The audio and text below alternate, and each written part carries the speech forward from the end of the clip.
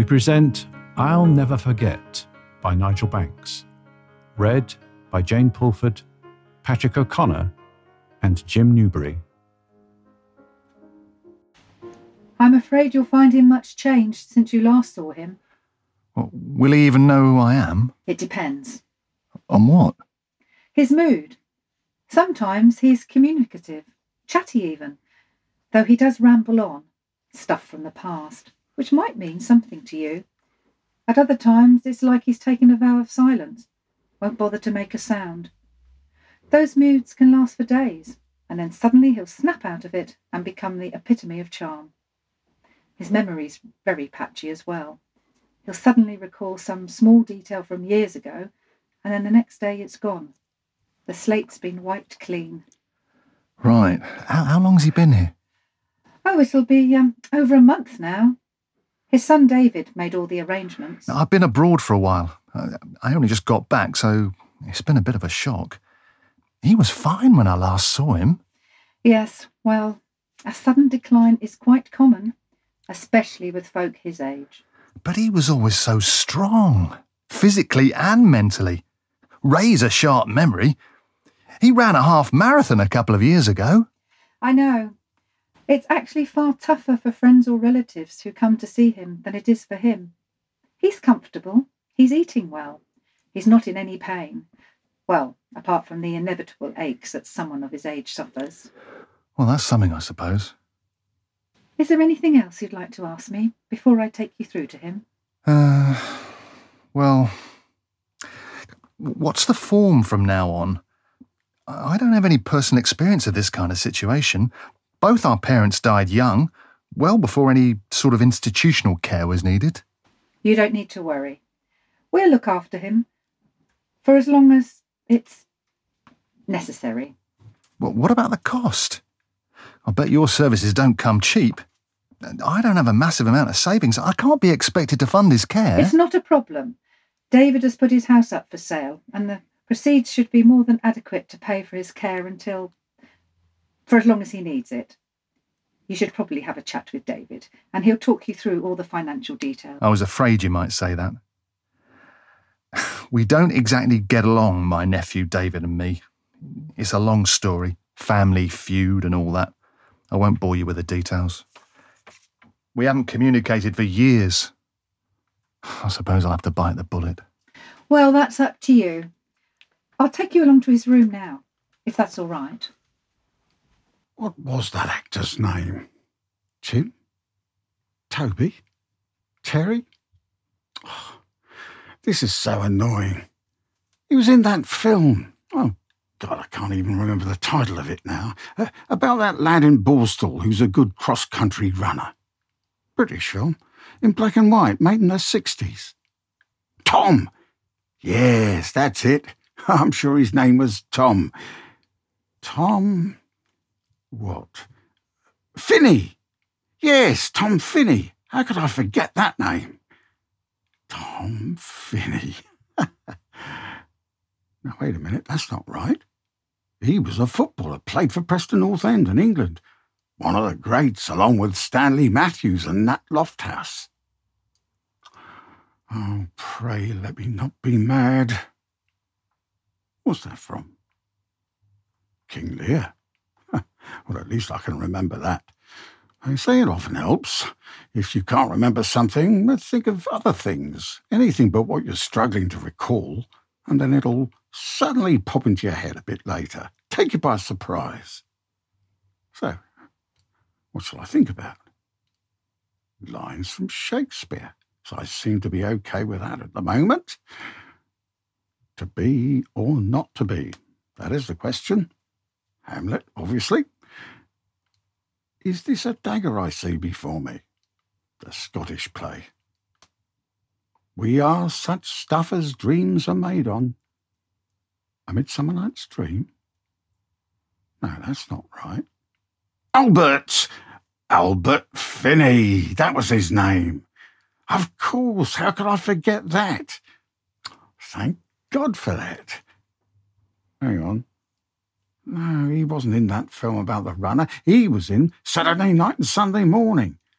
I remember going to see that at the Roxy. I was underage, but I managed to bluff my way past the woman at the ticket kiosk. So what was that other actor's name? I'm just going round in circles here. Andrew, you've got a visitor. Someone to see you. Hello, Andy. Long time no see. How are you? Who's this? He must know me well, because he called me Andy. Andy's holding my hand. Either that or he's a god-botherer. They're always doing that, Vickers. They think just because they're wearing a dog collar they can take liberties. But this chap's not wearing one. Some of them are sneaky, these days. They come in plain clothes, undercover agents. Maybe he's one of those. He looks vaguely familiar, though. I'm pretty sure I've met him before somewhere. Do I know you? It's Tom, your brother Tom. Tom Courtney! No, Tom Wilkins, your younger brother. It's been a while since we last saw each other. I've been working abroad. Tom Courtney, The Loneliness of the Long-Distance Runner. That's the film I was trying to remember. Seeing you has brought it all back to me. I couldn't for the life of me remember his name. I thought it was Albert Finney, but he was in Saturday Night and Sunday Morning. Yeah, that's right. But some years later, they were both in that film called The Dresser. We saw it together. Did we? Well, yeah, don't you remember? I was down from college for the summer vacation, and we went to see an early evening showing of it at the Roxy. Alice had taken young David to visit her parents, so you were at a loose end. I don't remember that. You must be able to remember something of that evening. We would talk about it for years afterwards. There was that scene in the film where Albert Finney, he's playing the failing Shakespearean actor-manager, and Tom Courtney plays his faithful dresser. The company are touring different theatres round the country, and it's not going well.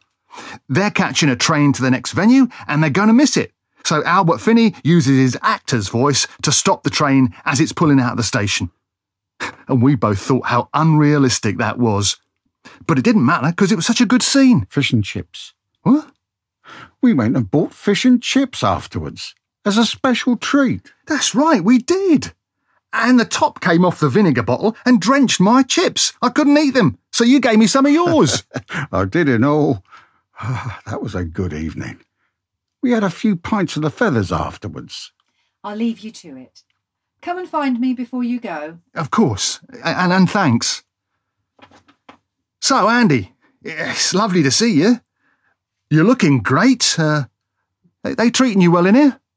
What did you say your name was? It's Tom, your brother Tom. You don't look like him. He's got black curly hair. Oh, yes, I did have, once upon a time. I've been pretty well bald for years. I took after Dad, whereas you inherited Mum's hair. But you went grey in your 30s, don't you remember?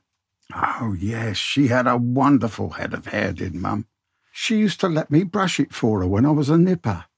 It was so thick and lustrous, I could hardly get a brush through it. Well, I don't remember that, but then that would be before I was born.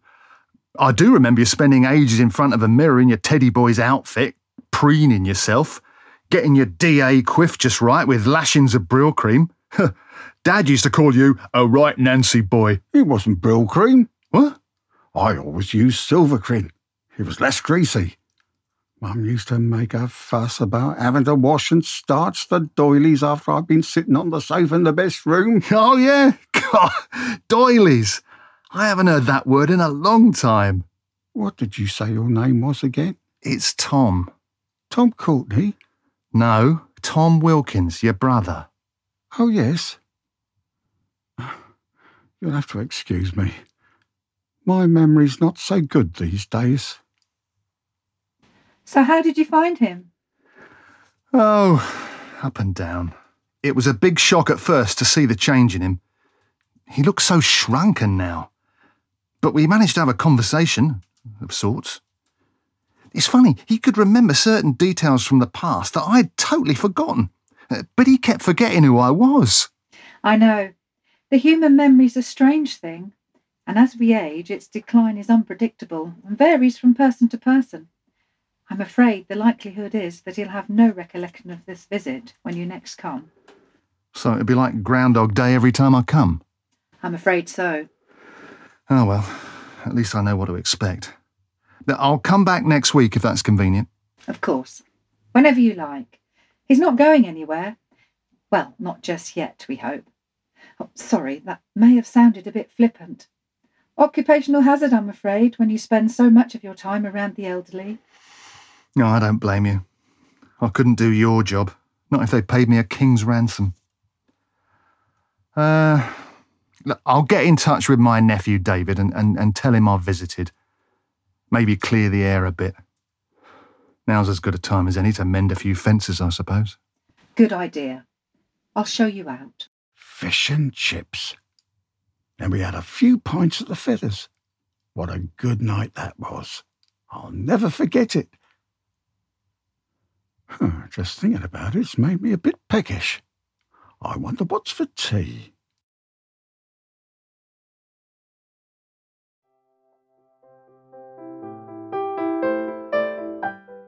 All short stories were edited and compiled by Robert Burgess. And this was an Old Dolly production.